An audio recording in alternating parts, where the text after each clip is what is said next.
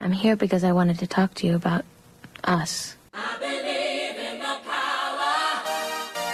I made it through the wilderness. Hey, Mr. DJ. Time goes by so slowly. Ladies with an attitude can join the party. Just close your eyes. Yeah. Hi, John Flynn. Hello, Eric Bernard. Happy New Year. Oh, Happy New Year. That's right. Did you make resolutions? I just resolved to see Madonna this year, hopefully. It's kind of out of my... Well, I mean, we have the tickets. Fingers crossed. Yeah, fingers crossed. Can I tell you something? Can I tell you a secret? I want to tell you a secret. Oh, you can tell me a secret. We have a really special guest Yes. today. Tell me this. Let's not keep it a secret, though. Okay. If you've been listening to this podcast, John, have you listened to this podcast? I've downloaded them all and I'm getting to them, but yes. There's a person that pops up, a very dear friend of mine who's popped up a lot just naturally. Indeed. And so it seemed only fitting to finally prove that this person is not a figment of my imagination. No mere snuffleupagus.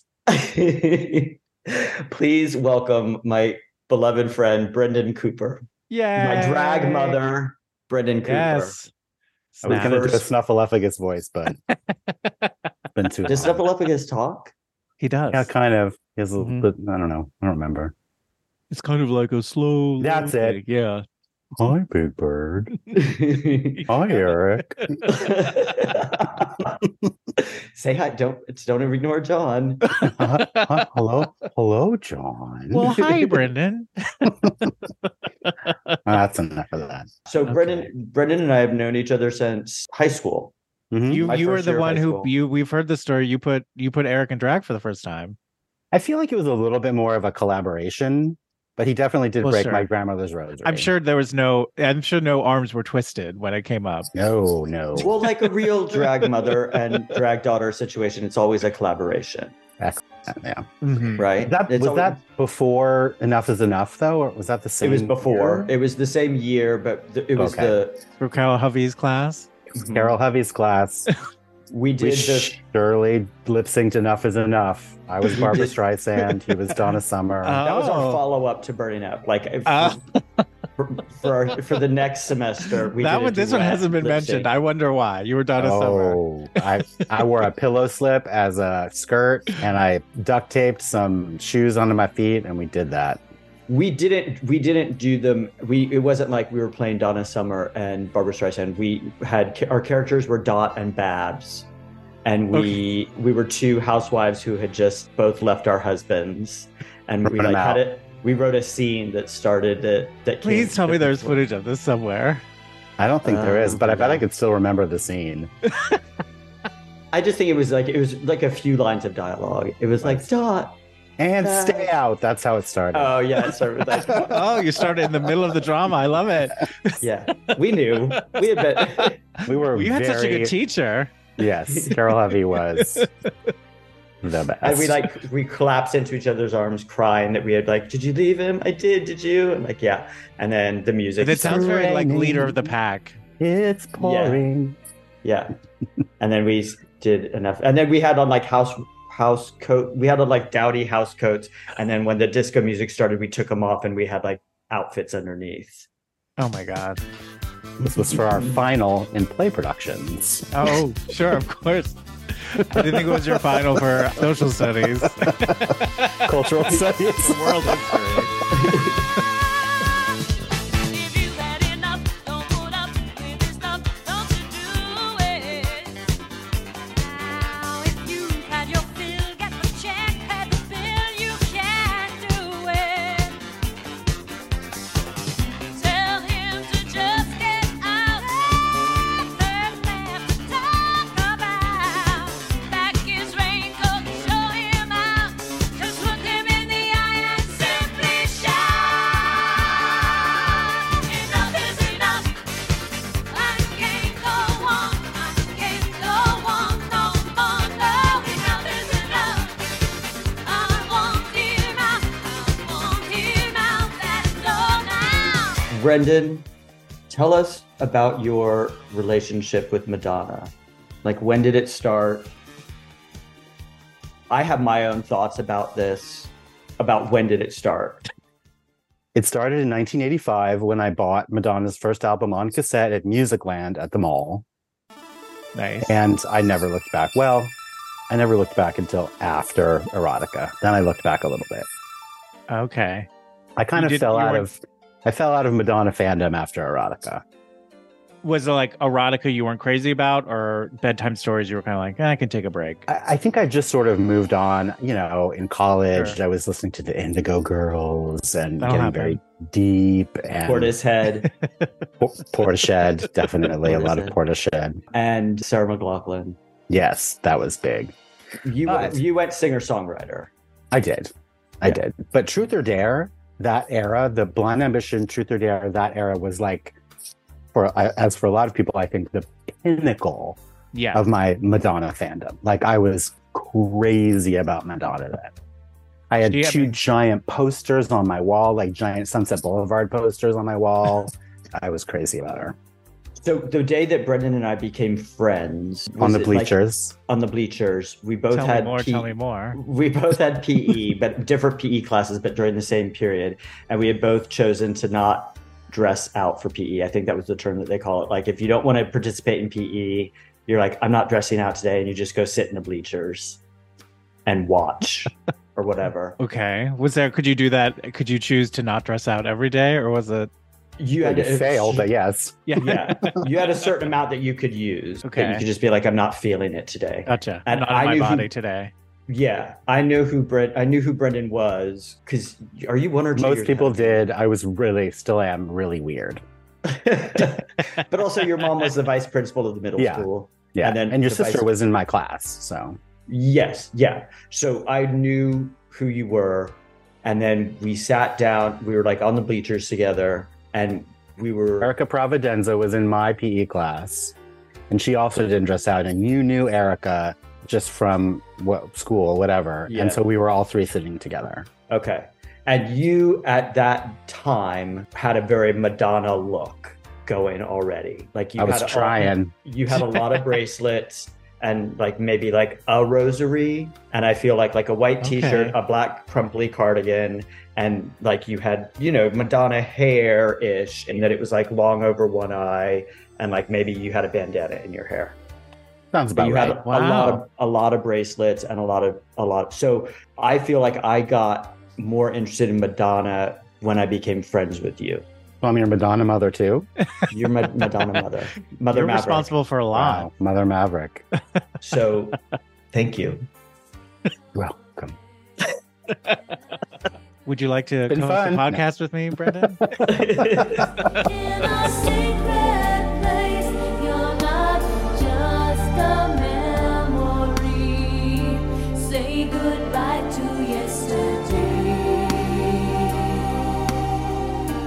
Those are words I'll never say. I'll never say. But it's true. We've been friends since what? That would be 1986, maybe. Yeah, it was we'll just say it was that time. It was that. It was time. that time. It was that year. But then we became best friends, and everything that Madonna did from there until Truth or Dare, we kind of watched together. Like I remember like being at your house and watching the MTV Express Yourself, and like being at your house and watching the Open Your Heart video and practicing it, and Later performing it for a room full of deaf lesbians. that was not the Open Your Heart. That was Express Oh, Yourself. that was Express Yourself, right. I do remember Matt whacking my head against the wall in your dorm room performing the Express Yourself video, though. You did? Do you remember I hope that? you two need to bring the act back together for even if it's just for one night Dabs only. and Dot. I can get us a night at Don't Tell Mamas. Great. The material's all there. Right. It's just a little. It just needs some light dusting. We'll start. all. We'll start with. Well, we don't want to. We will be like Madonna. We won't go chronological. We'll open with Enough Is Enough. Then maybe I'll do my Burning Up, and then Mhm. we'll do the Express Yourself duet. Brendan, you can have a solo with Open Your Heart because you actually do that choreography really, really well. Or you could do. Or I think you both could do an Indigo Girls number together. We could. We probably have. when Brendan and I moved into an apartment together in New York, and now we're in the 90s. Okay. 94, And we had 95. 95 I moved to New York. You were already there. Yeah, I was already there, but then when you moved there, we moved into an apartment together. We had no furniture, and we spent, I want to say, a lot of nights in the beginning with like no furniture, and we played cards on the floor and listened to Indigo Girls and Sarah McLachlan, stuff like that. So we would sing. And Jewel. And Jewel, yeah. Remember her? Guys, remember Jewel? So we probably know some harmonies. Not very well. Better. I've gotten better since then, I think. Very good. But what I lacked in skill, I made up for in enthusiasm. That counts for a lot. That counts for a lot. Performance. On your shores. I went to the doctor. I went to the mountains. I looked to the children. I drank from the fountains. There's more than one answer to these questions, pointing me in a crooked line. And the less I seek my source for some definitive, closer I am to find. Yeah. So you said like you sort of you stepped away from Madonna after Erotica. Do you feel like you came back to her at any point, or like where are you now with her? I stepped away maybe a little bit strong. I didn't buy, back when you had to buy, I didn't buy the records, but I was always aware. I mean, you can't get away from Madonna, and I always appreciate it, and still you check in what the new single is, of course. Yeah, I definitely appreciate what she does, but I just sort of started looking other places. And did I ever come back to her? Not fully. Eric super tried. I remember one time when you came to visit and you're like, just watch these videos. We're going to watch these Madonna videos. And I got it. A lot of things that I hadn't seen. And actually, when I started becoming the number one super fan of this podcast, I went back and started listening to a lot of her stuff that I wasn't familiar with and expanded my Madonna playlist. With Really? some of those things. So what would you say is your favorite of her later era? Probably the sort of music era and the hung up era. I like those Confessions, two. yeah. But, Confessions is on a Dance Floor is widely considered like her last great album. I concur. She lost me a little bit with the Madam X stuff. It was a little eye rolly for me, but again, she's Madonna. She can do whatever she wants. Right. She can say whatever she wants. Or like her 14th album, it's like, all right, sure. Let's go to Lisbon. You're Madonna. I don't get it, but I support your right to do it, and I wholeheartedly support you. Yeah, she was in Portugal for David. Yeah. For his soccer career. And it transformed her as an artist. Every little thing that you say or do, I'm hung up on you. Waiting for you to come, baby, night and day. I'm waiting on you. So have you ever seen Madonna live? I have. We saw Who's That Girl? I saw Who's That Girl with Eric at the Shoreline Amphitheater. And again with you, Blonde Ambition at the Oakland Coliseum. And then I went and saw, what's the one with the big kimono sleeves? Oh, that was Drowned World. I saw that at Madison Square Garden. And that was when I was sort of like, to be perfectly honest, I went because my friend Francine really wanted to go. She wanted us to go together. And I was like, fine. She knew someone who had a connection at Madison Square Garden, so they got us house seats or whatever they call them. Wow. And they weren't free, but you know. Sure. And so I went, and it was sort of like, it was a little serious. It was a little like not what I want. Like the last thing I had seen from her was Blonde Ambition, and you know, as has been stated on this podcast, arguably that's her best performance. So I think that was such a departure for me. I don't know. And there were these guys in front of us with their arms in the air the whole time, screaming. The worst. There were fans there. I mean, People were excited. Yeah. she obviously didn't know that I was there. Can you guys please sit down? I can't see. I can't keep on waiting for you. I know that you're still hesitating. Don't cry for me, 'cause I'm flying away. You'll wake up Yeah, that's the 3 times I've seen her. That's a lot because I didn't. That's a more lot. than I've seen her. Me but the too. first 2 times we saw it together. Are you planning any plans or thoughts or dreams to see the Celebration tour? You know, probably not. Not for lack of interest, but who You knows? don't have $2,000 to drop on a ticket. Yeah, and you know, Sean, you know, Brendan was the first person that I asked when you got the tickets to LA. Uh-huh. In LA, and at first Brendan was like, "Absolutely, we're going," and then some family stuff got in the way. yeah, life happened. Life, yeah. So, and then it got rescheduled anyway. So I know. Yeah. And now I probably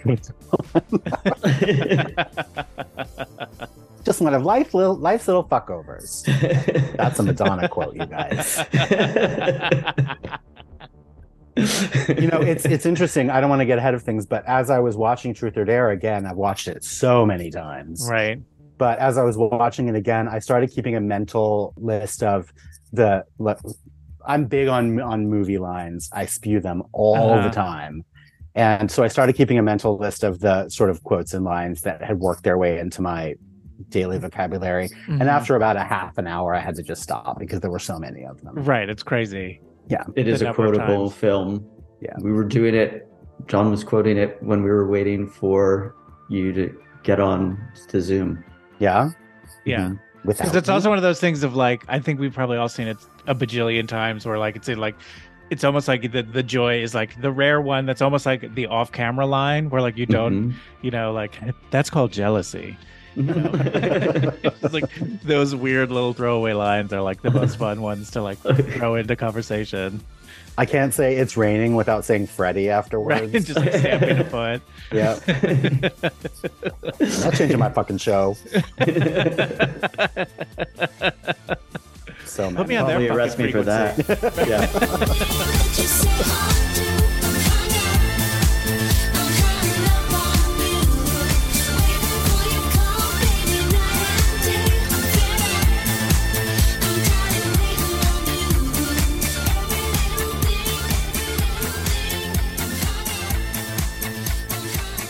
All right. So before we talk about Truth or Dare and the spin-offs of Truth or Dare, should we do a few trivia questions? Let's do some trivia Yes. questions. These are, I don't know.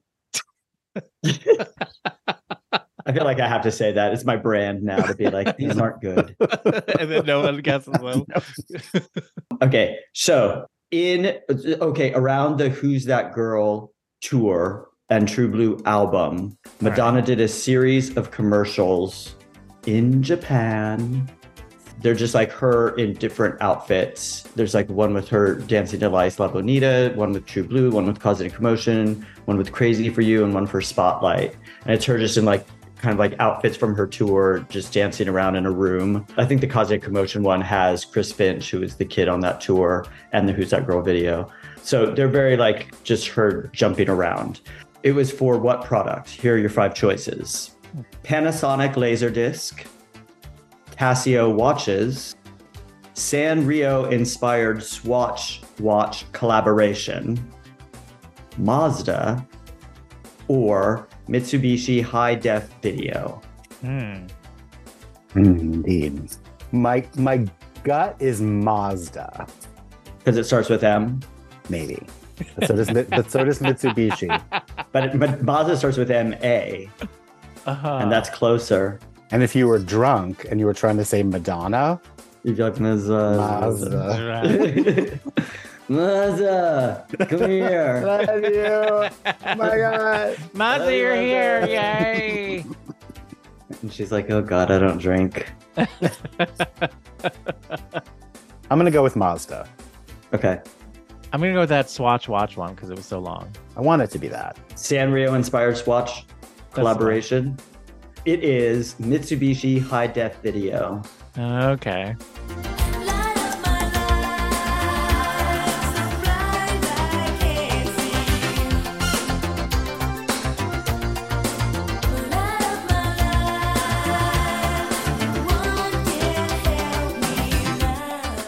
And in the commercials, well, they're in Japanese, so I couldn't tell like what one of it was like high def. There was another thing that there were like 2 key points to be like, these are better than regular VHSs. But it showed in each commercial, in most of the commercials, she takes like a glowing blue letter M and puts it in the cassette. Oh, place. right. Like it's a VHS tape or something. Yeah. Okay. Good job, you guys. Yay. Good job. F for each of you. Each of you. Okay. Peter Cetera, sometime in the 80s, had a song called Scheherazade Okay. that Madonna sang backup on under a pseudonym. You ready for the 5 choices of her? Yes. Okay. She either recorded it as Lulu Smith, Louise Mer, like M-E-R, like the French Ocean, Okay. Vivi Smith, Emma May, M-A-E, or Luann Lahane. These are... You really tickled yourself with the Luann Lahane. I wanted to be Luann Lahane. You laughed so hard at that one that I don't think it's that one. I was just laughing at kind of like the overall ones because I wanted them to sound, but they all just sound ridiculous as a group of people. Right. I like to think of this as like a round table of like women in media. Lulu Smith, Louise Mayer, Vivi Smith, no relation, Emma May, and Luann Lahane. I have an idea, I think. Okay. I'm going to go with Emma. What was it? May. Emma May. M-A-E. Because she had a band before she was famous called Emmy, right? Yes. So Emma kind of sounds like Emmy. I'm going to go with that. What was the one? So- Louise Mayer? Louise Mayer. I'll go with that one. Okay. It was Lulu Smith. All right. 0 for 2. He was a champion on the wedding night, just a captive under her spell, spending 1,000 Arabian nights.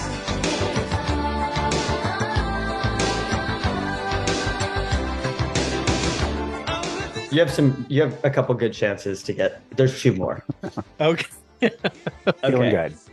In 1982, Madonna provided vocals on a Was Not Was track called Shake Your Head, parentheses, Let's Go to Bed. And she was not the only vocalist on it, it was other people. And then when she signed her deal with Sire, they had to remove her vocals from that song because contractually her deal with Sire wouldn't allow it. And so somebody re-recorded her vocals for some remix of it. And the person that re-recorded her vocals was Donna DeLore. close. No, but that's a really good guess. And it shows you've been listening to the podcast. Religiously. Okay, the person that recorded her vocals was either Ozzy Osbourne. Please be It that. is close to Donna DeLore, yeah. Kylie Minogue, Kim Basinger, Rob Halford, or Taylor Dane. Quite a spread. Quite a spread. Shake your head. Let's go to bed. Ozzy Osbourne, Kylie Minogue, Kim Basinger, Rob Halford. Is Rob Halford in Judas Priest? Yeah. Or Taylor Dane? So you asked where Rob Halford was from, which would make me think you didn't know. So then you didn't make it up. But you could have been being clever and smart by doing that. I'm real cunning. You're a real minx, you are. Look, I've been on the streets. I know what it is to be bad. I've been bad. That's when I first beat the plow lines, right? Yeah. I think it's probably Taylor Dane, Okay. right? I don't know when this was. 1992. Okay. I don't know when this was, not was. I'll go 92. with Kim Basinger just because it seems so weird. Does seem weird. It is weird, and it is the one. Really? Yeah. Kim Basinger, she is the one. And you can't influence, and you can't influence, and you can't influence. The original version that was recorded in 1992 featured vocals by Madonna, Ozzy Osbourne, and Carol Hall, who I don't know who that is. Carol Hall wrote Best Little Whorehouse in Texas. Really? A woman named Carol. It might not be the same Carol Hall, but she did. That would be a weird group of people. I mean, they're all. But with Kim Basinger, then it all makes sense. Any combination of those people is a weird group of people. Yeah, you can find it on YouTube. You can find the version with Madonna singing on it now. I didn't try to find the Kim Basinger one. I just heard the Madonna one. It's cute.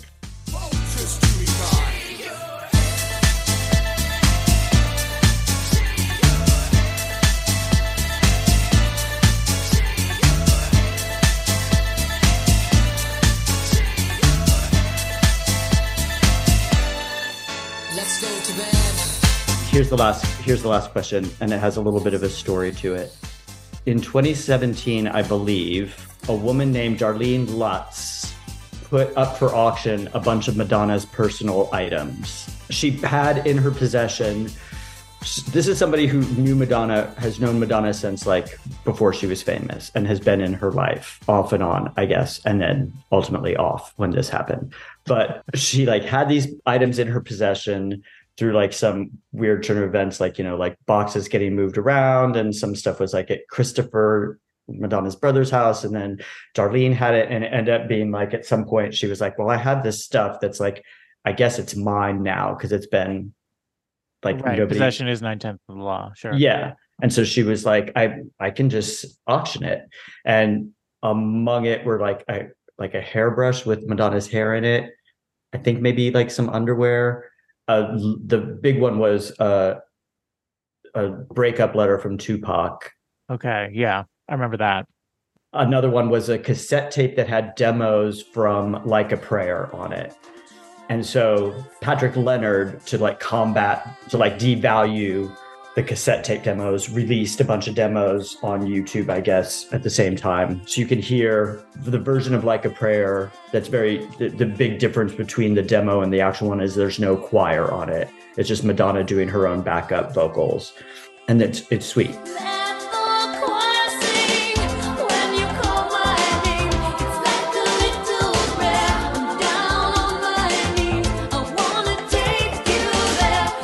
Okay, so Darlene Lutz was a friend who then was working with Madonna in some capacity, which is like how she was like maybe got a hold of these items. She was working for her as her archivist, her decorator, her tour company assistant manager, her art advisor, or her fan club manager.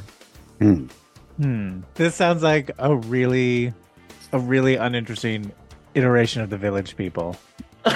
The archivist, the decorator, the tour company assistant manager, the fan club manager, and the art advisor.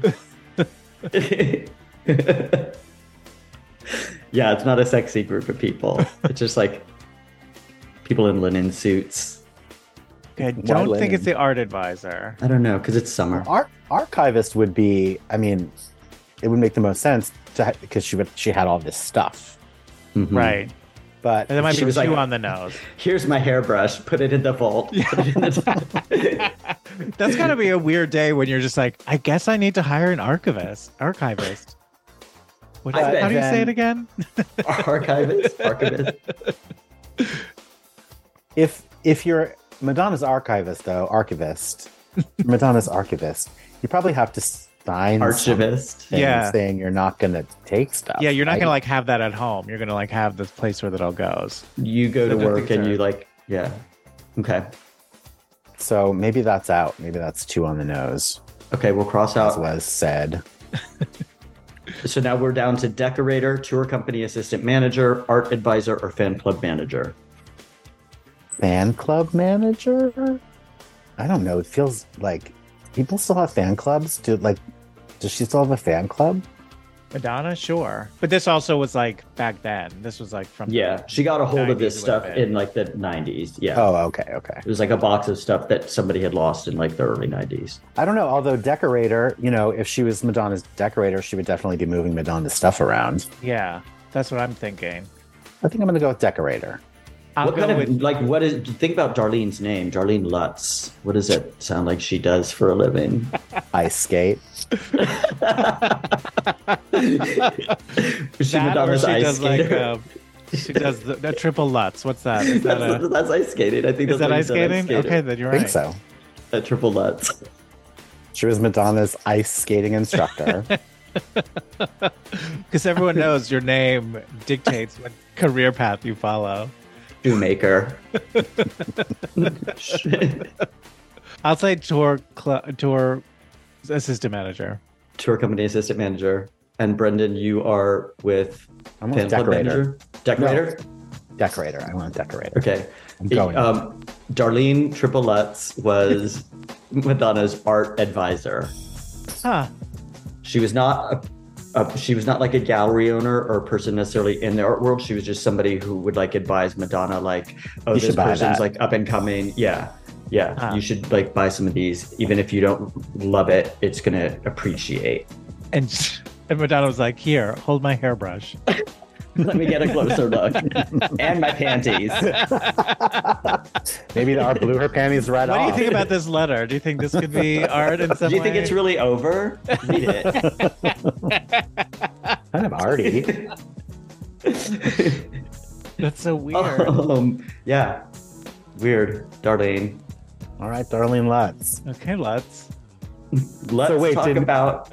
Wait, I have one follow-up question. Okay. Did Madonna sue her or She tried to, but there was some other. The story got complicated in a way that I was like, I can't. What?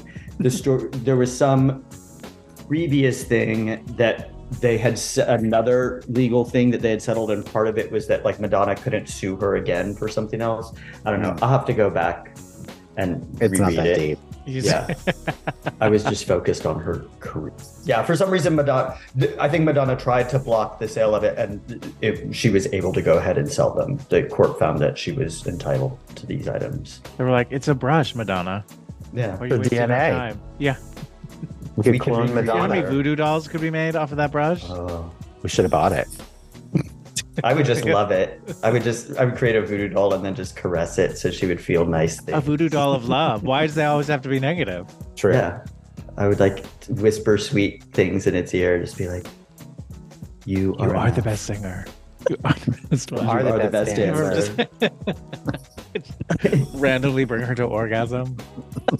I'd be like, wait, what time is it in Barcelona? Is she on stage right now? I'm gonna start eating her out. You're why she's always 2 hours late. Mhm.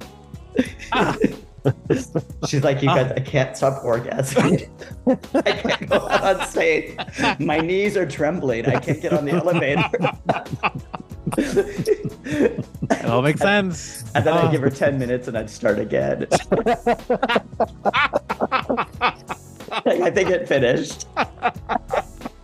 Do like a start-stop rotation. Uh-huh. Right when- You're right really when she into starts edging. You're talking. edging face. I'm edging the fuck out of Madonna right now. Can't talk. I'll call you back. This is Eric. I can't come to the phone right now. I'm edging Madonna. via my voodoo doll, thanks to my friend Darlene Lutz. Leave a message. Don't understand. Oh, now you don't understand, huh? Happiness Yeah, always lies in the palm of your hand. Now I could be your sister. Hey, hold on with that. I could be your mother. I don't need no We mother. could be friends. I'd even be your brother. But I'd rather be your lover. Yeah. That's right. I'd bet you rather would. be your lover. Today we're going to be talking about, as I said, I think it's like the pop holy trinity. We're going to be talking about Truth or Dare, Medusa, Dare to be Truthful, and Strike a Pose. I wrote some blurbs about them, so I'll just read Truth or Dare because I guess that's the big one. We'll start with that. Okay.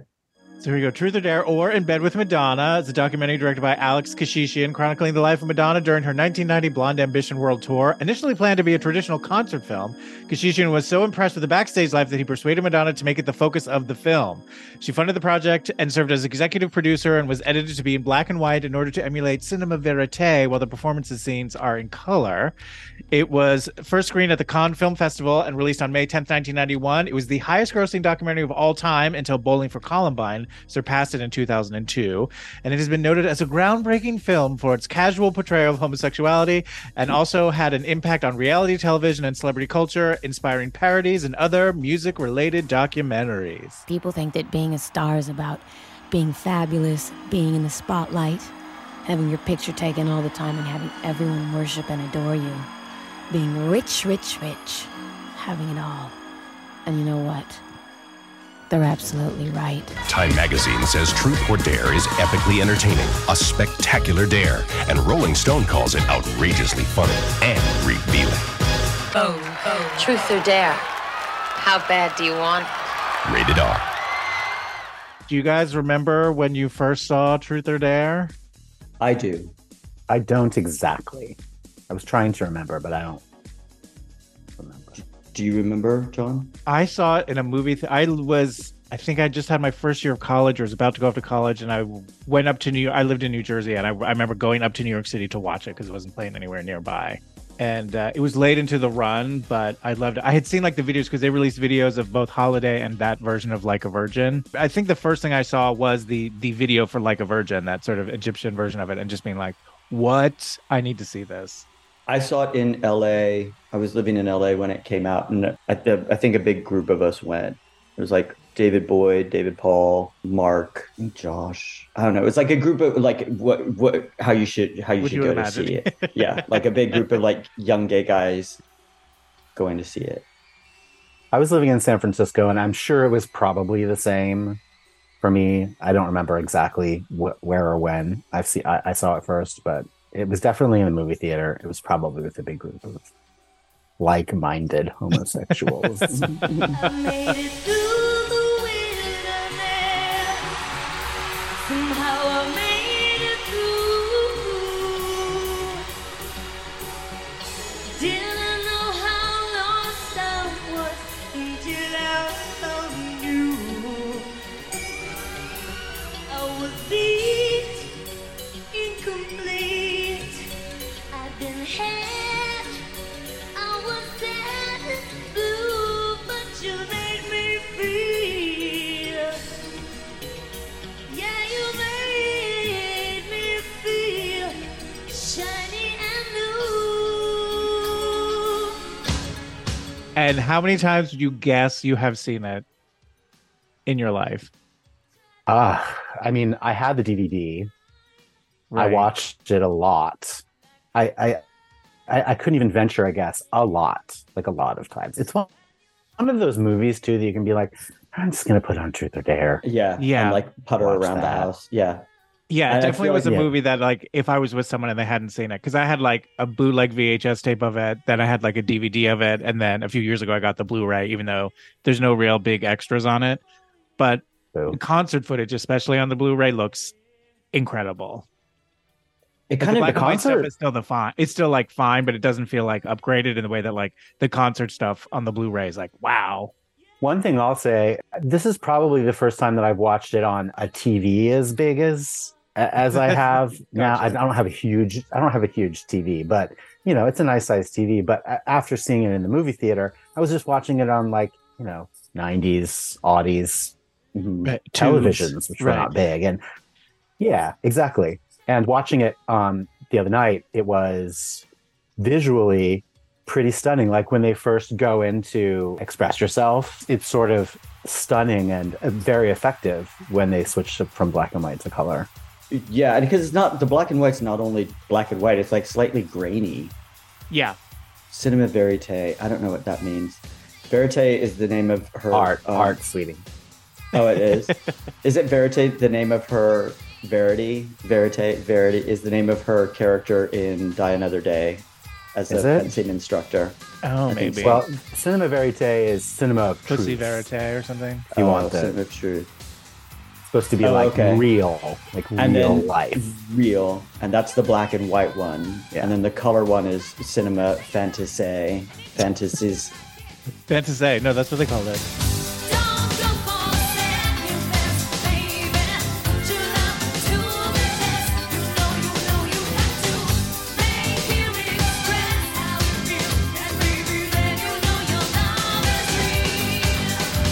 But how do you say dream in French? Rev. Oh, cinema rev.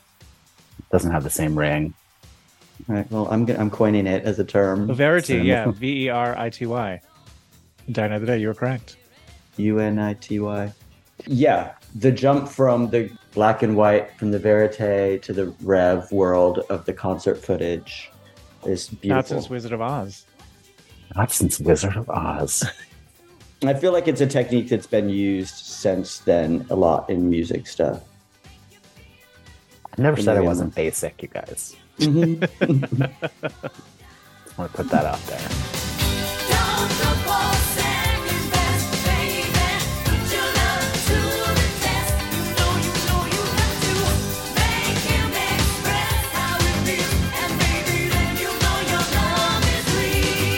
How should we talk about it? Do we want to talk about the movie as like going through it like scene to scene? We could do that. Do you have a list of the scene to scene? No. All right. Well, I remember it starts Let's out all with watch her. it together right now. Let's do it. I bet we could probably. I bet we could do it from chunks to like in Sure, chunks. of course. So it starts with her getting ready in Japan. Cleaning up her hotel room. Oh, right, because the whole thing is technically a flashback. Yeah. I think it's supposed to be the end of the tour. It's like the last night she's cleaning up afterwards and she's like, it hasn't hit me yet. I hope I'm in a safe place when it does. Yeah, like when you making peace with someone when you know they're gonna die. I hope I'm in a safe place when it happens. And then there's like a thunderbolt, and it's like rainy season in Japan. And then she's really upset because it's the start of the tour. Because it's raining, Freddie. She sees me, and the smile goes away. Yeah, she's all pissed, and so they have to just put on their Vogue costume and their show jacket, and that's their costume for the night. Yeah, a lot of the backstage footage and stuff is to show that like there's like things that go wrong all the time that Madonna's constantly having to deal with.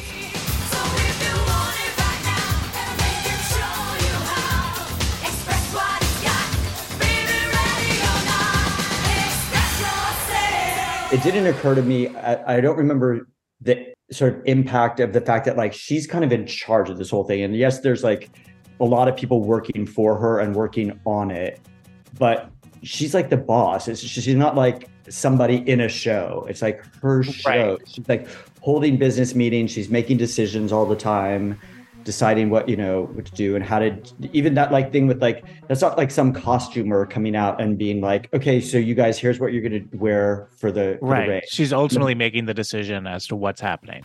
Yeah. And that's wild to think that she's 30. And granted, this is like her third tour and her second world tour, but it's a huge operation that she's in charge of. And just it's the hugest, things are going wrong right and left. And it's probably the biggest tour at the time that it happened. You know what I mean? Like just like the level of like sets and costume, like as we've discussed before, like the tour itself was so just like brought like pop concerts to like a whole other level. Mm-hmm. So she's doing that. And again, it's like just being the producer of the tour is like 3 full-time jobs. But then on top of that, she is the star of it. Like the whole thing rests on her in so many ways. So she can't just bark decisions at people and then like go into her office and just sort of calm down and let the show happen. She's like, and I've got to get myself mentally in a place where I am the star of this show. Yeah, it's wild the amount of stuff that she's taking off. And just like, yeah. And she was the 33. Stuff going wrong is like weather, sound problems, technical problems, interpersonal problems, like trying to navigate the problems between the dancers and like, managing personalities, hosting guests after the show. Right. Yeah, that's exhausting. Yeah, I can't imagine doing half of it. But I think she's like the top of the pyramid, right? Because she's not like hands-on dealing with all of that stuff. If I have toured with nothing as big as that, but I've toured with like concert shows before, and there are, as you said before, hundreds of people who are dealing with the meet and greets and the technical stuff. And so she's the person that people are coming to with all these problems once they've gone through whatever other channels. Right. This is a guess, but it's not like she like has to show up and unload the truck, No, all that stuff's happening. Yeah, but she's in charge of a lot more than I would imagine. Like we say Britney so often, so I'm going to say Christina Aguilera. Oh yeah, totally. Sure. She's a lot more involved than let's not say just about Britney. No, she's more hands-on. She's also like in a whole other. Well, she's in a whole other category anyway. Just given her. Sure.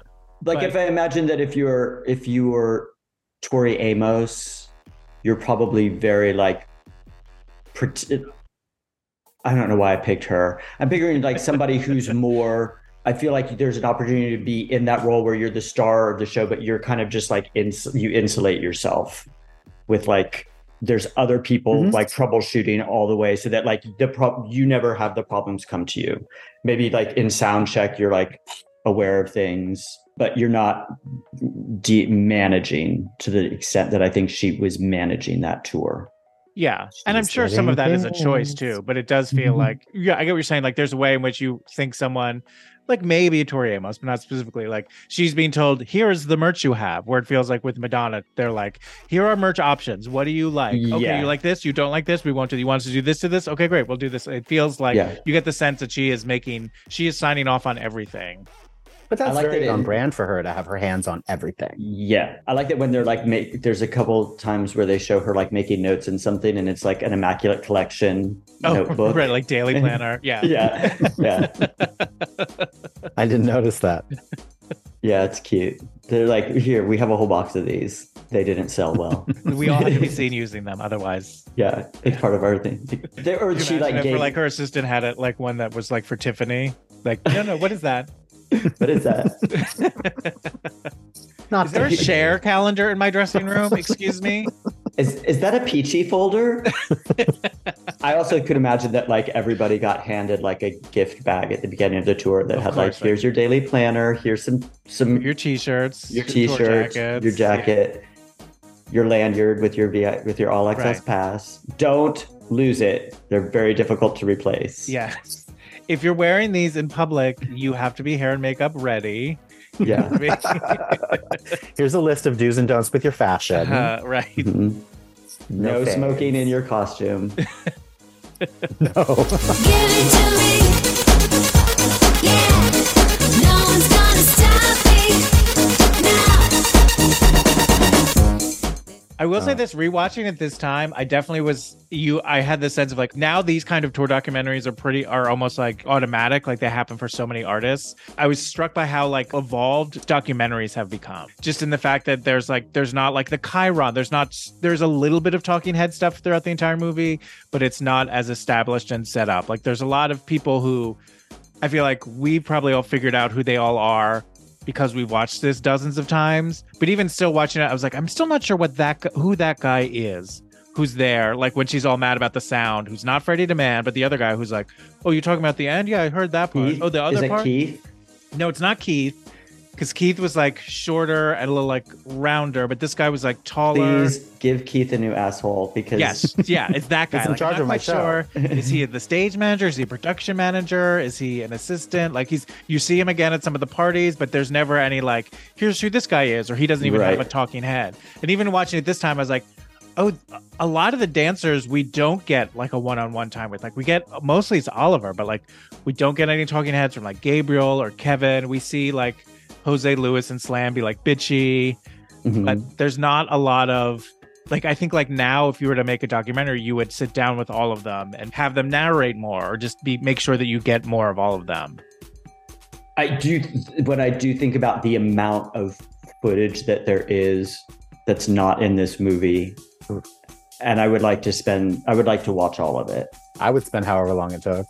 But what I've read is that it's like 200 hours. I don't know if I do 200 hours, but I also heard that the first edit that Alex Kashishian put together for Madonna was like 3.5 hours. And I was like, I could watch. When do we get that? Like what anniversary do we get that cut? I would watch it. She probably has to die because she just seems so not interested in sitting down and like signing off on the approval of any of it.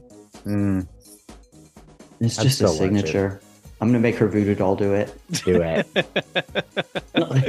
Just send her a note that says you won't stop coming until we get the I won't 4 stop eating hour out your Truth or voodoo Dare doll. cut. Until we get all 200 hours. Like a mini vibrator and a moon vibrator. Just set the doll on top of it and go to work.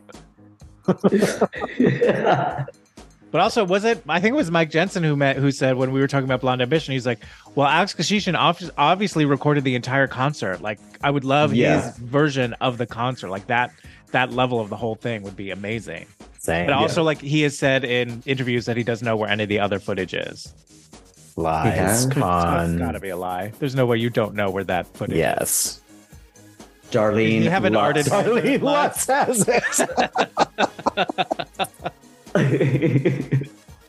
Darlene. I'm checking eBay right now.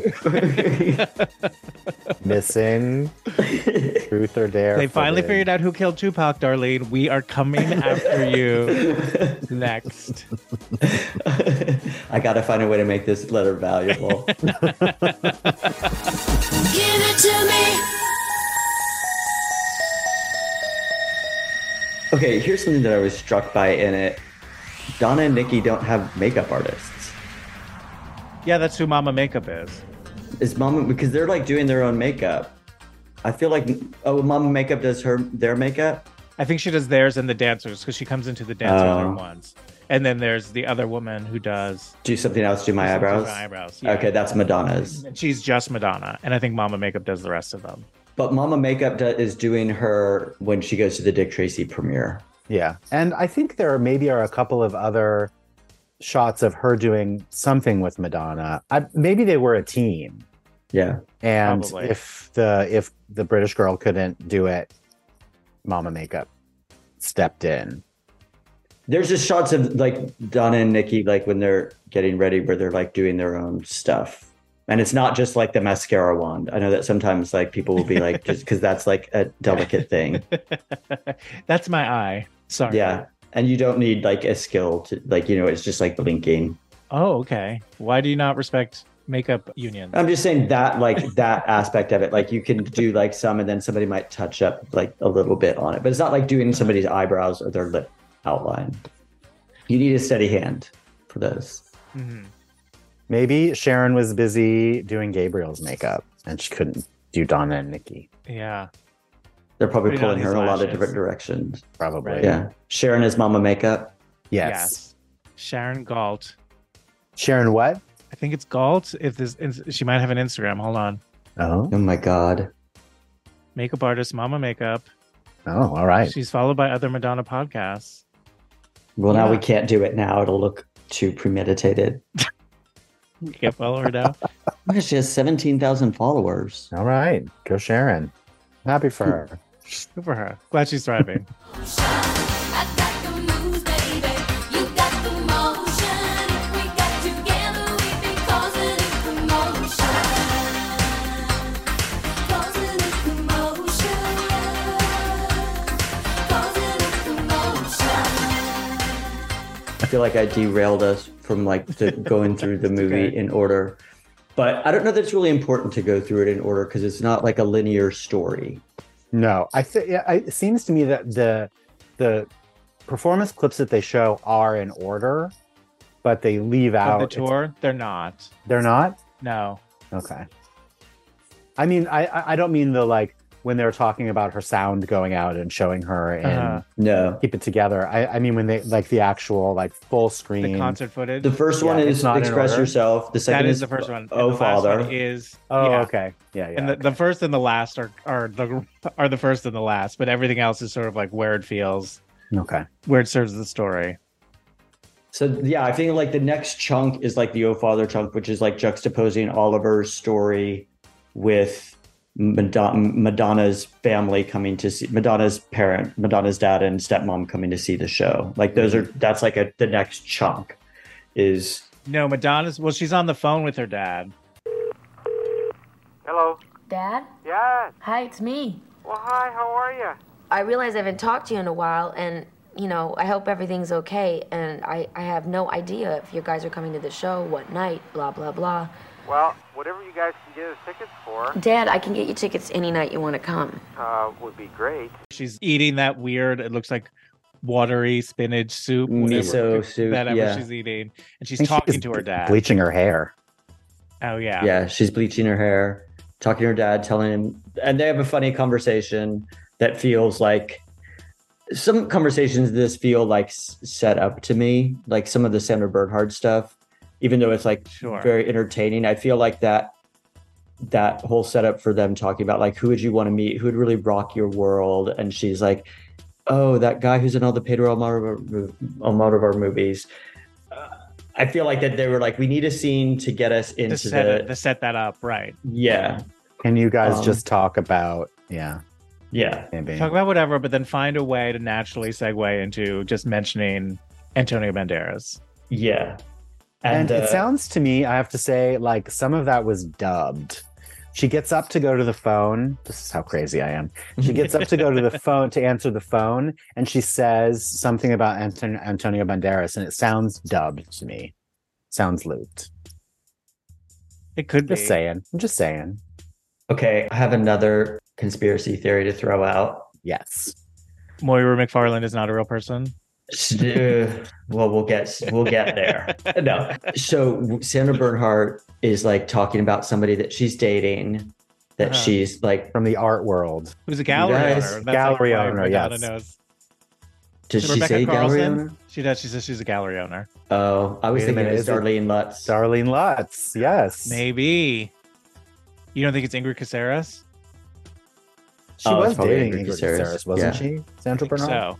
But if we can say that it's Darlene Lutz, then we could put Sandra Bernhard in possession of this box of things. She's complicit. If you're not part of the solution, you're part of the problem. Mm-hmm. Are they still friends, Madonna and Sandra Bernhard? They fell out, didn't they? They fell out. I get the impression that they don't hang out, but I bet if they saw each other, they wouldn't be like, oh, you're here? I'm leaving. Get in the car. Call the driver. We're leaving. Yeah, I bet they don't. I bet they just don't interact. Like, I don't think they like Debbie Mazar will like respond to Madonna's Instagram stuff all the time. Right. And Rosie O'Donnell will. Sure. Yeah. Oh. But Sandra Bernhard does not, that I'm aware of.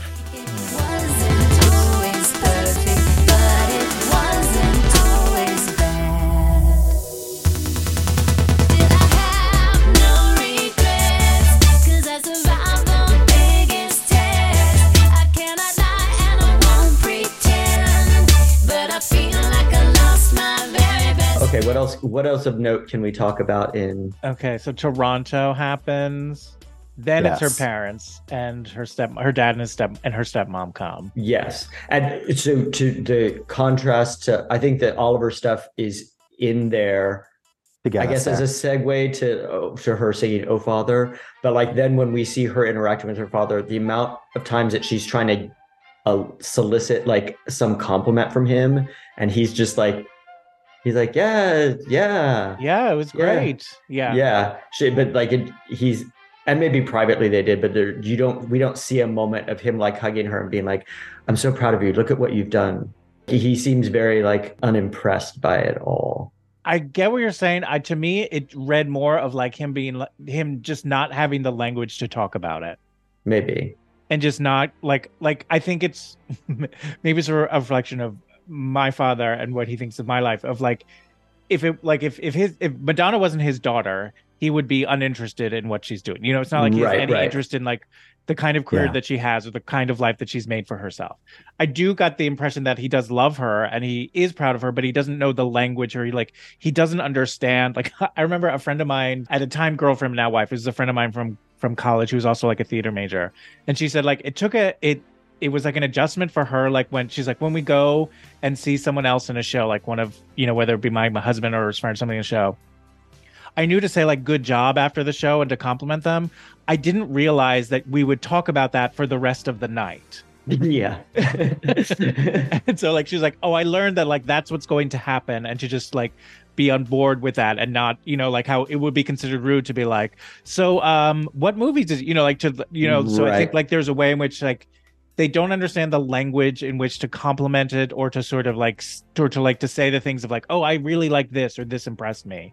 And so they're just like, wow, it's so impressive how like everything moves. And yeah, like, you turn your back and it's a whole different set. and you have like, different yeah. clothes and all Yeah. the songs. And, you know, it's like that kind of person who's like, how'd you learn all those lines? Where it's Right. like, it feels like an insult. But it is not intended as such. Like that's the thing that I got, or like there's a way in which like he almost feels embarrassed. And also I think it's the thing too of like they all know that there's a camera on them, and I think there's That's what I was gonna say. that's the thing too of like nowadays, and also like too like the whole talking heads of it too of like, oh, if this movie is made now, everyone who would be in it would like know how to do those talking head things or how to talk to the, you know, stuff like that, where then people are just like, maybe I'll just stand over here and be awkward, or you know what I mean, or like not, you know, like just not at all feel comfortable about it. And so that's part of like I think is what's going on there. I agree. And also I think it must be so weird to be like her, like she brought her father on stage and had a stadium full of people sing happy birthday to him. Like that's just got to be like the Awkward. energy you feel, but just like how overwhelming that itself is.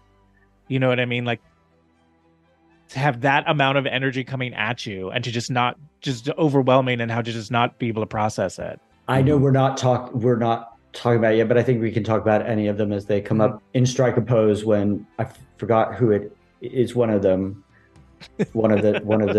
6 of them talking about like the wall of sound, like just being like it's indescribable, or like there's nothing else like it, that like when that stadium full of people is like cheering when you walk out on stage, and what that is like.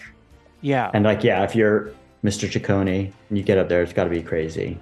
Just like otherworldly, have no context at all.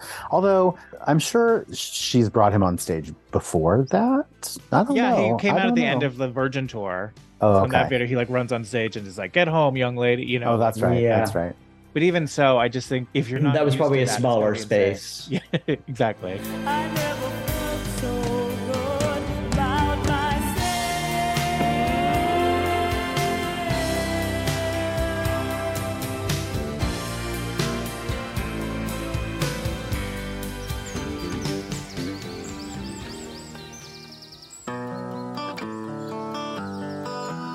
What did you think of Strike a Pose? We were not done talking about Truth or Dare, but do you want to say what it is? Do you want to say, because if we're Sure, I'll going to do my talk little about blurb it, about that. Sure. yeah.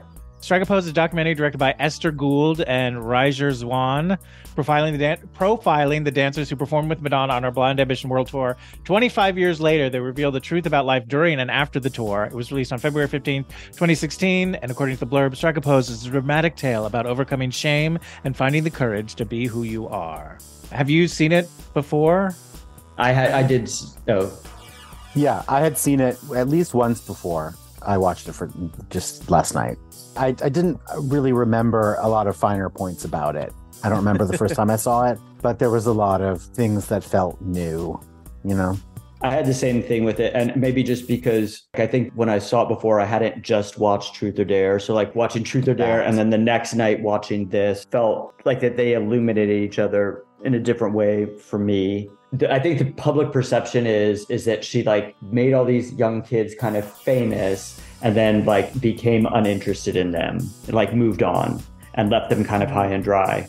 And then what I think happened is that, yes, 3 of them sued her. So that was weird. And then the other one, like Slam and Jose and Luis got really into drugs. So in Truth or Dare, she's talking about like, I wanted to give them the thrill of their lives. I wanted to give them this incredible experience. They're like, they kind of come from nothing. They're poor. They're like, she wanted to like really like show them this world and give them this like huge thing. And then maybe realizing that in hindsight, that's maybe not the best gift to give somebody who's not prepared to deal with it. Right, because it comes so quickly and disappears just as quickly. Yeah, and if you don't have the resources to continue that sort of lifestyle, it can feel like a letdown probably. Yeah, and like by their own admission, what Slam and Jose and Luis did with that celebrity was sort of like just go out partying all the time, which is like probably what I would have done had I been in their shoes. Everybody comes to Hollywood. They wanna make it in the neighborhood. They like the smell of it in Hollywood. How could it hurt you when it looks so good? Shine your light. And then from there, it was like drugs. And like, I think Lewis is talking about, like, he started using heroin and talks about the last time he saw her and she was like, you need to get help. And I think that if the sort of narrative is like, oh, Madonna did this great thing and then she kind of lost interest and tossed them aside, I think it was more that some of them suit her and some of them she realized, she's like, I'm not gonna give you more if you're gonna use it to hurt yourself. Because she did hire Carlton again for the girly show. I think he's the one who did not sue her and did not get into heavy drug use afterwards. That's true. Of the 7, he was in either of those camps. And it makes me think like about for even like the girly show and then other shows going forward, I feel like she went a different route and just like hired like not that these guys weren't professional dancers, but I think she just went with who's auditioning for like Broadway shows. I think you're right, but I also think the way in which everyone says like Blonde Ambition had such a huge impact, which I think is totally true, but I think it's also the 1-2 punch of Blonde Ambition and Truth or Dare. Right. Because I think these dancers weren't just her dancers on tour, they were also, featured very prominently in this documentary, this incredibly successful movie as well. So I would say probably more people know them from Truth or Dare than Blonde Ambition. Obviously, one's a documentary about Blonde Ambition, but I think like more people saw them and knew them from that. And another thing too that has occurred to me over the years too is like how different it would have been for them if it was a time of social media where they could go, okay, we've got this attention on us through Instagram or TikTok or whatever else. We can use this to build more of a career. And like Jose and Lewis tried to with that song, Queen's English, which is not a great song, but you know what I mean? Like you can understand how these people went from like being dancers to having to being dancers in the hugest tour in the world in this huge, very successful documentary to then, like people, like dancers, especially like when TV and film, like they're not a lot of famous dancers, you know what I mean? And none of them were known as being like singers. They were known as being backup dancers. And so it's like hard to know like how they can parlay that, especially not at that level. You know what I mean? And so, but I think if they had a savviness to them about social media and social media existed then, they potentially could have done more with that attention that they had. I agree with you, yeah, because I think like in Strike a Pose, when Slam talks about going to audition, like it didn't put them in another class of like auditions. Like they still had to go to the same auditions that anyone else did. They just had this credit under their belt. And he talked about what it was like to go in being like, oh, you're the Madonna dancer. And then people having an opinion about that, either like being more intrigued in him because of that, or like writing him off because of that. If they had been like any contestant on like RuPaul's Drag Race can now like take that platform and they have an opportunity to do something with it. But also, do you think that if Truth or Dare hadn't happened, anyone outside of superfans would have known who these people were at all? I mean, I probably wouldn't have known who they were. I might have recognized them. I might have, remembered the name Slam from the tour program. Yeah. But I don't think I would have had the kind of sort of perceived connection with them or, known anything really about them. Yeah, like we don't know the personalities of the dancers in Girly Show. Right. Right. Except for the one that's now on Dancing with the Stars. Karen Anama. But then again, it's because of television and film that we know, you know what I mean? Yeah. Right. The person who I actually ended up liking the most in the documentary is Jose. But I also loved all the stuff with his mom. And I thought that was very sweet. And she went hard on him. She went hard. Yeah. She's like, why did you leave? Why did you stop? It's like, I didn't leave. The tour ended. Why didn't you buy me that house? You promised me you were going to buy me a house. And I didn't even think he even promised her. She just said, I want you to buy me this house. And you haven't done it yet. Yeah, there may be something. He seemed very like loving towards her. So they didn't have a contentious relationship. Like she would say those things and he would like laugh. Right. Like, oh, yeah, Mom. he knew to sort of not take it too seriously. Yeah. I was kind of struck by how friendly they all were and said they always were with each other, those guys. When in the movie, it definitely seems like, of course, time changes things. But it sort of seems like everything. Time heals all wounds. I was kind of surprised at how loving they all were and how much they said, no, we all looked out for each other. We all cared. Oliver, particularly, because he seemed to be very much the other.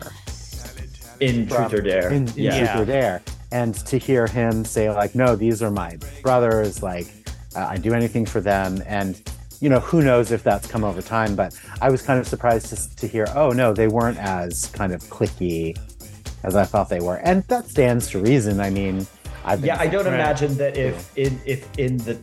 when Truth or Dare was being filmed at that time, that if Oliver would have heard something being said bad about one of the other dancers, that he would have like stood up for them.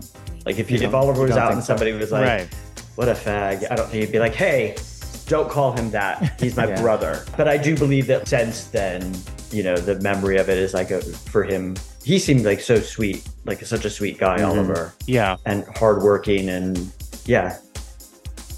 none of them have had like an easy time since that movie. Kevin probably seems the most kind of like stable and together. Yeah, probably. But I still, and I don't mean this in a negative way, I don't feel like I have much of a real sense of him. Like in Truth or Dare or in Strike a Pose. Like he feels like he has the least presence in them. Whether it be like just his personality, like he's not as big of a personality. Well, and it also kind of seems like Jose and Luis and Slam all had big personalities and they were all together. It's probably easy to fade into the background a little bit. And they were all featured. Like, Oliver's in Open Your Heart, Carlton's does the big ballet stuff with Oh Father and all that stuff. Right, in the religious section. In that section. But the big ones that are featured is like Slam's kind of like Madonna's man in Express Yourself. And in the Dick Tracy section. Yeah, because he kind of looks like the model who's in the video. So he's definitely like stands out as like, oh, you're the guy in the video, but you're not the guy in the video. But you're like, there's that. And then Jose and Luis are so tied to Vogue. Well, and also like a virgin. Yeah. Oh, Jinx, buy me a Coke. Yeah, so they brought their Pepsi, though. No Pepsi. Their standout moment, their featured moments are much more iconic. Yeah, Kevin doesn't really have a big featured moment. I was just trying to think. He's one of the mermen in Cherish. Gabriel's, I feel like, is Into the Groove. Into the Groove. Yeah, what is Kev? Does Kevin have a? I don't think so. Maybe that's why. Maybe that's part of the reason why. He also just seems like kind of like a sweet. Yeah, I mean, he seems. I didn't say that like he seemed like a jerk or anything like that, but he doesn't. He never like really has like that moment where you're like, oh wow, Kevin's having his moment. Yeah, I relate to him because I feel like that's where I would have landed too. But I also feel like, I mean, obviously, like unfortunately, Gabriel had passed away, but even in like Truth or Dare, they say, oh, Gabriel's everyone's favorite, but there's never a moment in that movie where you're like, oh, where like we fall in love with Gabriel, like what we see. Yeah. He was the one of the lawsuits. His was about not wanting to be outed. And the other two were sort of more like financial. Kevin's was definitely about finance because he had a different contract than the rest of them. So he was like, you owe me money. And I don't remember. Because he was slightly less interesting. So they had to give him a whole other contract. Right. Maybe this will be a storyline for Kevin. I don't remember why Oliver was suing her, but yeah. Why did Kevin have a different contract? I think because initially, from what I've read from in the Madonna biography that I'm reading, was that he was initially not hired to be a dancer, but to be the assistant choreographer. And then it was when they were filming the Vogue video where they were like, "Hey, we want you to be in the video. Do you want to go on tour with us?" So I think he was technically the last dancer hired, I believe, for the Blonde Ambition tour. But I think also he was hired in another capacity. I bet he was like also like dance captain. Like he had to know everybody's choreography and be able to like teach fill in a hole. Like, if someone twisted an ankle. Right. Fill in a hole. And also, I didn't mean that. if he was an assistant choreographer, I know he had an agent because I read the Wikipedia page because I didn't understand the whole lawsuit thing. He said, he's quoted as saying, it really should have been my agents that sued her because that's some sort of a contractual something or other. Oh, got it. But it seems to me like probably a lot of those dancers were plucked off the street. They didn't have agents. They didn't have any of this stuff, whereas he did. So. And also, like no one had done that kind of thing before. So no one knew to be like, oh, we should be sure to be a part of this. In whatever, like Warren Beatty, I thought it was like just a bunch of, she was like making home movies or just like videos for herself. Like he had no idea. Because also I think part of that initial, 3.5 hour, 4 hour cut, there apparently were a lot of scenes of like phone calls between Madonna and Warren Beatty. And his lawyers sent a cease and desist, like, I don't want any of that in there. So there were a lot of like phone conversations between Madonna and Warren Beatty that were in that first sort of pass of the movie. I would have liked to see some of those to know if like she was consistently as insufferable to him as she is in the scenes that they are together. Yeah, like the scene that we hear just her end of the conversation when she's waiting for him to pick her up. Yeah. Not shut up. Like she's just like she's bratty. Oh my god. But like in a way that it's like, what is in it for him? Well, I think you definitely get. I mean, what he's in it for. I think I get the sense that he was like, once Dick Tracy opens, and like there was a sense of like the movie was just coming out, so he was like, I'm putting up with this, but I really don't want to. Right, that maybe they had to like, he wanted to, because they were like publicly dating. Yes. Yeah. But I think like if it would have been like Madonna and Warren Beatty broke up, I bet he wanted to keep that storyline going through the release of the movie. Exactly. Yeah. He didn't want that to overshadow the movie. Right. They broke up. The movie's like whatever. The movie's not bad, but the Right. You can see the seeds of their about to break up in this movie. Right. I never got them together. I never understood it. It's so weird for me now to like think about like, would I want to date like a petulant 30-year-old right now? Right. No. Well, first of all, you have to be, if you're Warren Beatty, you're like, I've dated everyone else. And there does feel a sense of like, yeah, I've still got it. I'm fucking the biggest pop star in the world right now. Right. And again, that's kind of his brand. Like he goes for it girls and Edie Sedgwick and, And I think and she's even said like, what I've seen of her talking about him, she speaks well of him, but she was just like, yeah, I thought he was fascinating. I loved like asking him like, what was this person like? What, you know what I mean? Like you got the sense of like, it wasn't like, it never felt like this is true love, but it felt like they both got what they wanted. Yeah. And neither one of them was like fully misled by the other. You know what I mean? It feels like, yeah, this was convenient for all parties involved. Yeah. I mean, I bet they had like a great time sexually. And I bet that there was like genuine mutual admiration and respect. Yeah. That because they worked together and, he hired her and I do think that Madonna was, especially at this time, trying to be like, I am not just like pop royalty, but I'm also Hollywood royalty. And this is kind of like proof of that, is that like I'm in the same, I'm now like can be mentioned in the same discussion as Faye Dunaway or, Who doesn't want to be part of that conversation? The same breath as Faye Dunaway. I mean, yeah, that, what I mean? Like somebody who's like a part of classic Hollywood. Yeah. And not to be crude, but she wanted to get a leg up, Sure. She wanted to be in movies and there's some status involved in dating a big movie star. Yeah. Right. I mean, she dated Sean Penn, so I guess. They got married. They married, yeah. Sean Penn? Love of her life. Mm-hmm.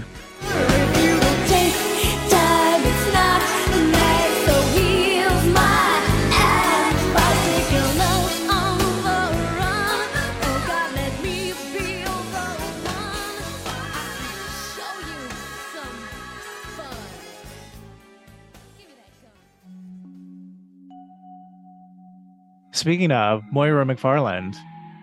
Yeah. Childhood idol.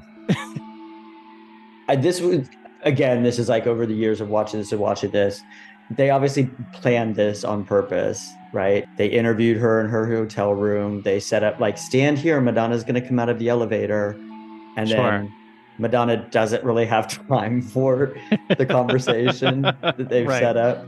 It's a little weird to me and sort of like exploitative. It seems exploitative. Yeah. Well, I did some research and Moira did have a daughter and she did name her Madonna. Oh, really? Yes. And she is apparently now a hairdresser. And according to the internet, she's very sweet. Madonna McFarland? Mm-hmm. Yeah, it seems to me that like if you tell anybody who's in Moira McFarland's position at that stage, like, hey, we'd like to invite you to come see Madonna. Madonna wants to talk to you. She misses you. She hasn't seen you in a long time. And then you like build up this thing. You get like dressed up in a way that you think is going to be cute. You're interviewed in your hotel room and you're talking about your life. You think art. yeah, like, oh, this is like this person wants to be in my life again, and that's not at all what. Well, she had is been. She said she happening. had written a letter to Madonna. Yeah, and then Madonna's like, I did. I got it very much after the fact. Yeah. Like in a way that like I never responded. Walking because it was like- back, walking it Right. back. She said, I never I got do it. Oh remember. wait, yes I did. Yeah. Yeah, but it was way very after the fact. And then she's pregnant again. She wants Madonna to consider being godmother. But that Madonna's also actually, feels a like, little sort of like a crazy request. It seems like a crazy request. And yeah. I think Madonna handled it very well. I think so too. Just saying, like, it's a big thing. I need to think about it. Yeah. I thought it was a very mature response, Madonna. I just That think probably that like, happens once a week where someone asks Madonna to be their Right. godmother. It's well rehearsed. Yeah. yeah, she knows how to like act like kind of like shocked, surprised, Oh my flattered. I'm very flattered by this. I don't know. I just think that like if you go to all that trouble to like get this person there that you're going to use for this like story beat in the documentary, and then the actual interaction is so brief, it seems like that was all kind of purposeful to me. It's not that like Madonna opened, like it's not that Moira McFarlane was in the hotel lobby. They're following Madonna along, and Alex Christensen's like, wait a minute, that's Moira. Yeah. Or Christopher like was Madonna's like, that's her. oh my We were just God. talking Like, about yeah, her. Yeah, like you're here, and then like I'm happy to see you. I just genuinely don't have time right now. It's Right. like it's stand here and wait. She's gonna not have time when she opens the elevator doors. But this And was she when opens. Madonna was at her hometown, right? I think so. Probably. So I mean, it makes sense that she, it's not like she traveled to Nice to see Madonna, Right. So yeah, I mean, obviously, like they reached out to her in some way, or they somehow knew that she was going to be there. But yeah, Yeah, it's But not she's- somebody that she's had contact with since she was a child. Right. right. But she is staying in a hotel with her kids. So maybe she doesn't live. I don't know. Did anyone ever think this much about Moira McFarlane? Breaking it down. Famous faces, far off places, trinkets I can buy.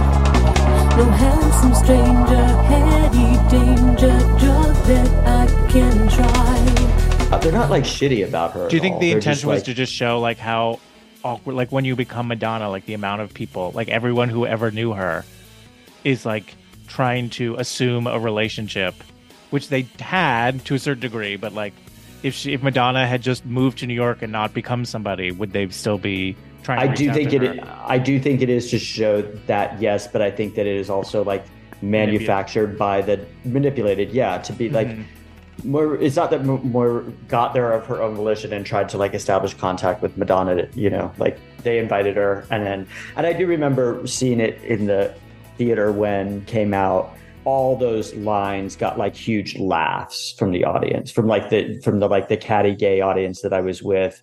Like her being like, I was a different kind of dancer. I was a topless dancer. It was like a huge laugh line. It wasn't like the audience was like quiet and Sure, but also being we like were compelled. we were all kind of meaner and bitchier in the 90s than we are. Yeah, I think it was done for like an effect, and it was effective. But now when I look at it, I'm like, that's a little shitty. Now I find I've changed my mind.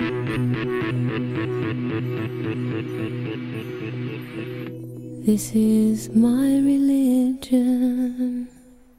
I'm the richest, most famous, probably the most glamorous woman in the whole world. I should be happy. I had sex with everybody I wanted. Well, except Gorbachev, but only because his wife kept trying to come in the bathroom. But the tour's over now and I'm depressed. Do you want to talk about Medusa, Dare to be Truthful? Yeah, I have to be honest. I did not watch it recently, but I have watched it several times in my life, and I love it. It's ridiculous. Do you want to tell us is there a blurb? It was a quick little blurb. Medusa, Dare to be Truthful is a mockumentary starring comedian Julie Brown as Medusa, a controlling, hypersexual blonde bombshell who has allowed a documentary crew to follow her on her Blonde Leading the Blonde tour. It was released in December 1st, 1991 on Showtime with Kathy Griffin, Chris Elliott, and Donald Logue in supporting roles. And comedians Tom Kenny, Bobcat Goldthwait, and game show host Wink Martindale also made cameo appearances. Shortly after seeing the film, Madonna sent Julie Brown a half-finished bottle of warm champagne as a gift. Brown's reaction upon receiving the gift was, it was really expensive champagne, but it had Madonna's spit in it. I think that's an entirely appropriate gift. That's the perfect sort of gesture. I had seen snippets of it. I hadn't watched the whole thing until a few days ago. And it's really funny. It's really funny. It's funny to me also that like when I watched Truth or Dare for the first time, I was just like so excited to be like, I think like even like this stuff now that like I like talk about like her brattiness with Warren Beatty or her petulance or like things like that. Like none of that the first time watching it hit me. I just thought I was just so enthralled to see these like candid clips of Madonna that air quotes around candid.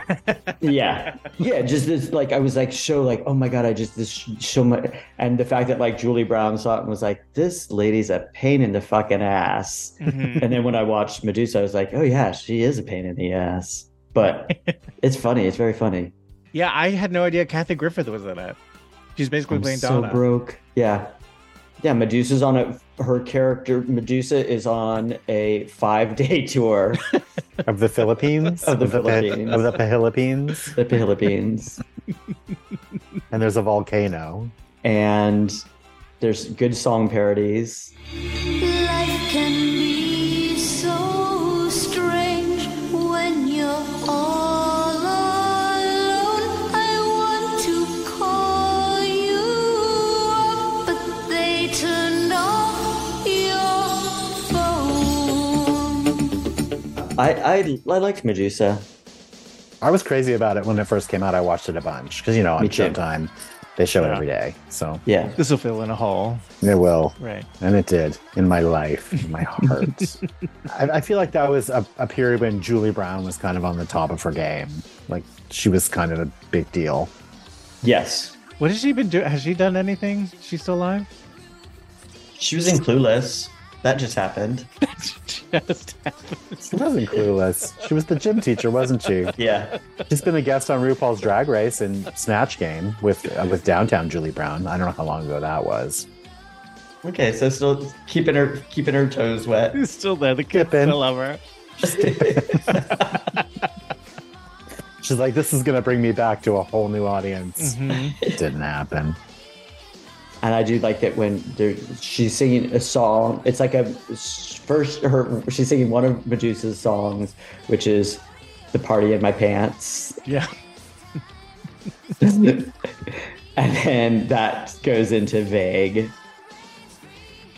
I like that. There's like they do that really awkward. There's like a very awkward back somersault that she does over somebody's back. Yeah. That goes with the "Party in My Pants, pants, pants, pants." Let's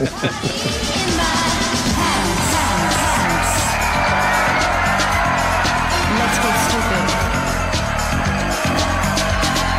Vague. I'm not thinking nothing. Come on, get vague. Let your body move without thinking. Come on, get vague. The rap break in Vague is the best one, I think. That is legit hilarious. Vanna White, Ed McMahon, Nicolette Sheridan, Mary Hart, Chuck Woolery are as vague as they can be. Brooke Shields, Dauber Pam, personality of spam. Christy Brinkley, Brosnan Pierce, bland and boring, something fierce. Wilson Phillips, love to sing and wreck the cover of a magazine. Daniel Quayle's brain is gone. Debbie Gibson gives good yawn. Kelly LeBrock thinks she's great. She's just cold boogers on a paper plate. Why they're famous, we don't know, but Paula Abdul's gotta go. Ladies with no point of view, fellas who don't have a clue. If they're stars, then you can do it. Just be vague, there's nothing to it. Vague, vague, vague. That's fucking awesome. Gold. Oh, one thing while rewatching it this time, when they're in Europe and Nikki's being sort of like funny and doing like, I got the moves, baby. You got the moves, I got the lotion. She's like, Madonna World Tour 2025. 2025. Like, Yeah. I know, that's pretty crazy that they were joking about like the ridiculousness of that idea, and here we are. Right.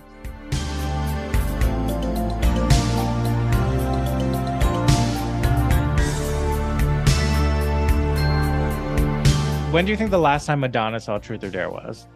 Do you think she's ever seen it all the way through? Yes. She one time she was on, I think, Andy Cohen's show, and he asked her, and she like what she thinks, and she said like she cringes when she sees it because she thinks she looks like a brat. Mm. So I bet she's. I was just gonna say, I bet she hasn't seen it recently. I bet she's maybe seen it a handful of times at like premieres, or I don't think she pops it in the DVD player. You know what I mean? Yeah. I wouldn't be surprised if like her kids have been like, yeah, and she might have like watched part of it or walked in or out or been like, I don't know if you should be watching it. Or like, all right, you can watch it, and if you have any questions, talk to me about it, but I don't want to. Don't watch. Do you the think Evian she's seen bottle Strike scene. a Pose? I bet she's seen Strike a Pose. I bet she has. I bet. I was wondering how they got all the There's a bunch of footage rights from the tour. Yeah. Yeah.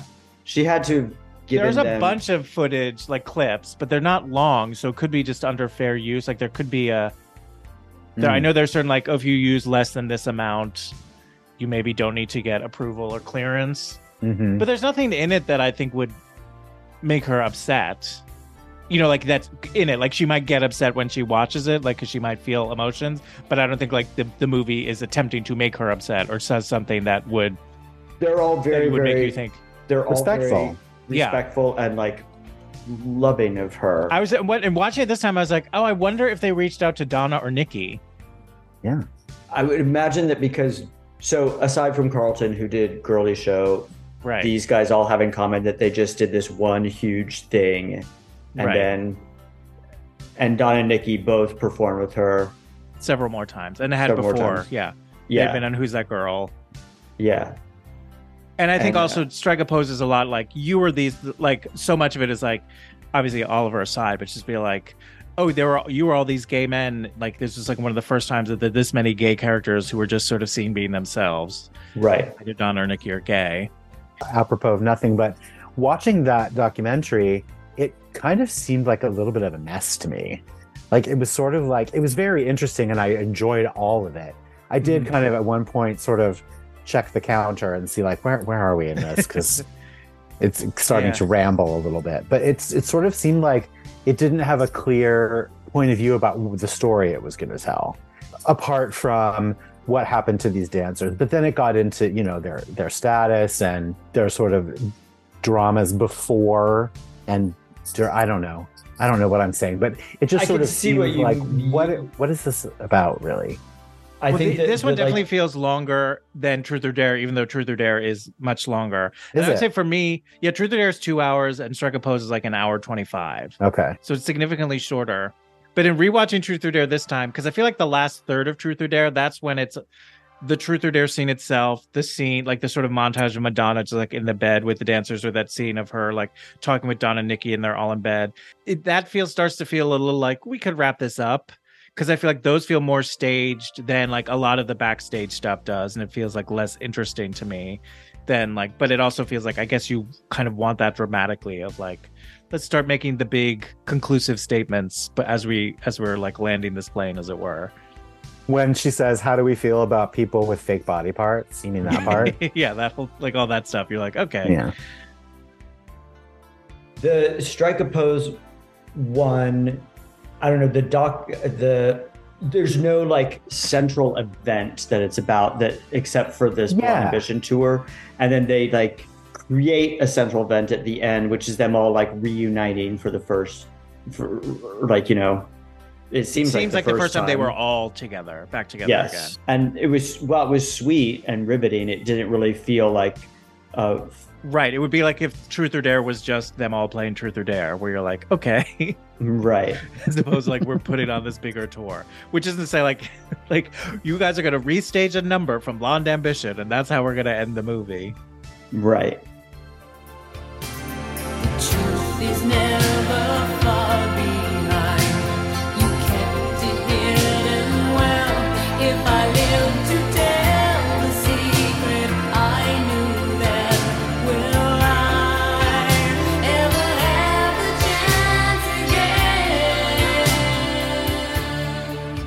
I'm trying to think of like if there's a way to end this, and there's a way in which I feel like we probably should play Truth or Dare somehow, but I hadn't thought about it.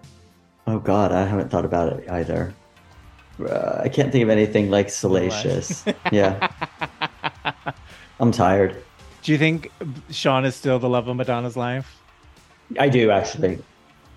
More so than Guy? She was married to Guy longer. I think that if she had her choice, she would pick Sean. Sean. I said it twice because she does in the movie. Mm-hmm. Yeah. This is the second one where you're like, oh, she really means it. Yeah. All right. Brendan Cooper, thank you so much for doing this. Such a treat and a delight. Such a treat for me. I'm literally your biggest fan. I will fight anyone. I love it. It's such an honor. Thank you so much for having me. It's very for listening. Cathartic. It takes you on a journey from beginning to end. Eric, What is I it? want you to tell your queen mother, your drag mother, Yes. what she is meant to you. Brendan means a lot to me. I honestly don't think I would be the person that I am today if it were for Brendan Cooper. Now you could take that as a compliment, or you can take no. Am I? Of course. Am I a net drain on the world, or who's she? I don't know her. Annette Drain. That's my drag name. Please welcome to the stage, Annette Drain. And it wouldn't be the first time I've called that. I love you, Brendan Cooper. I love you, little shit. Thank you so much for listening. If you have comments or questions or just want to reach out to us, you can reach us at thecelebration@gmail.com. We also have an Instagram account at The Celebration. Special thanks to Dynamo for our artwork. And if you could do us a lovely favor and rate, review, and subscribe wherever you get podcasts, it really helps people find the show, and we appreciate it. And when you're reviewing us, just remember, we're not your bitch. Don't hang your shit on us.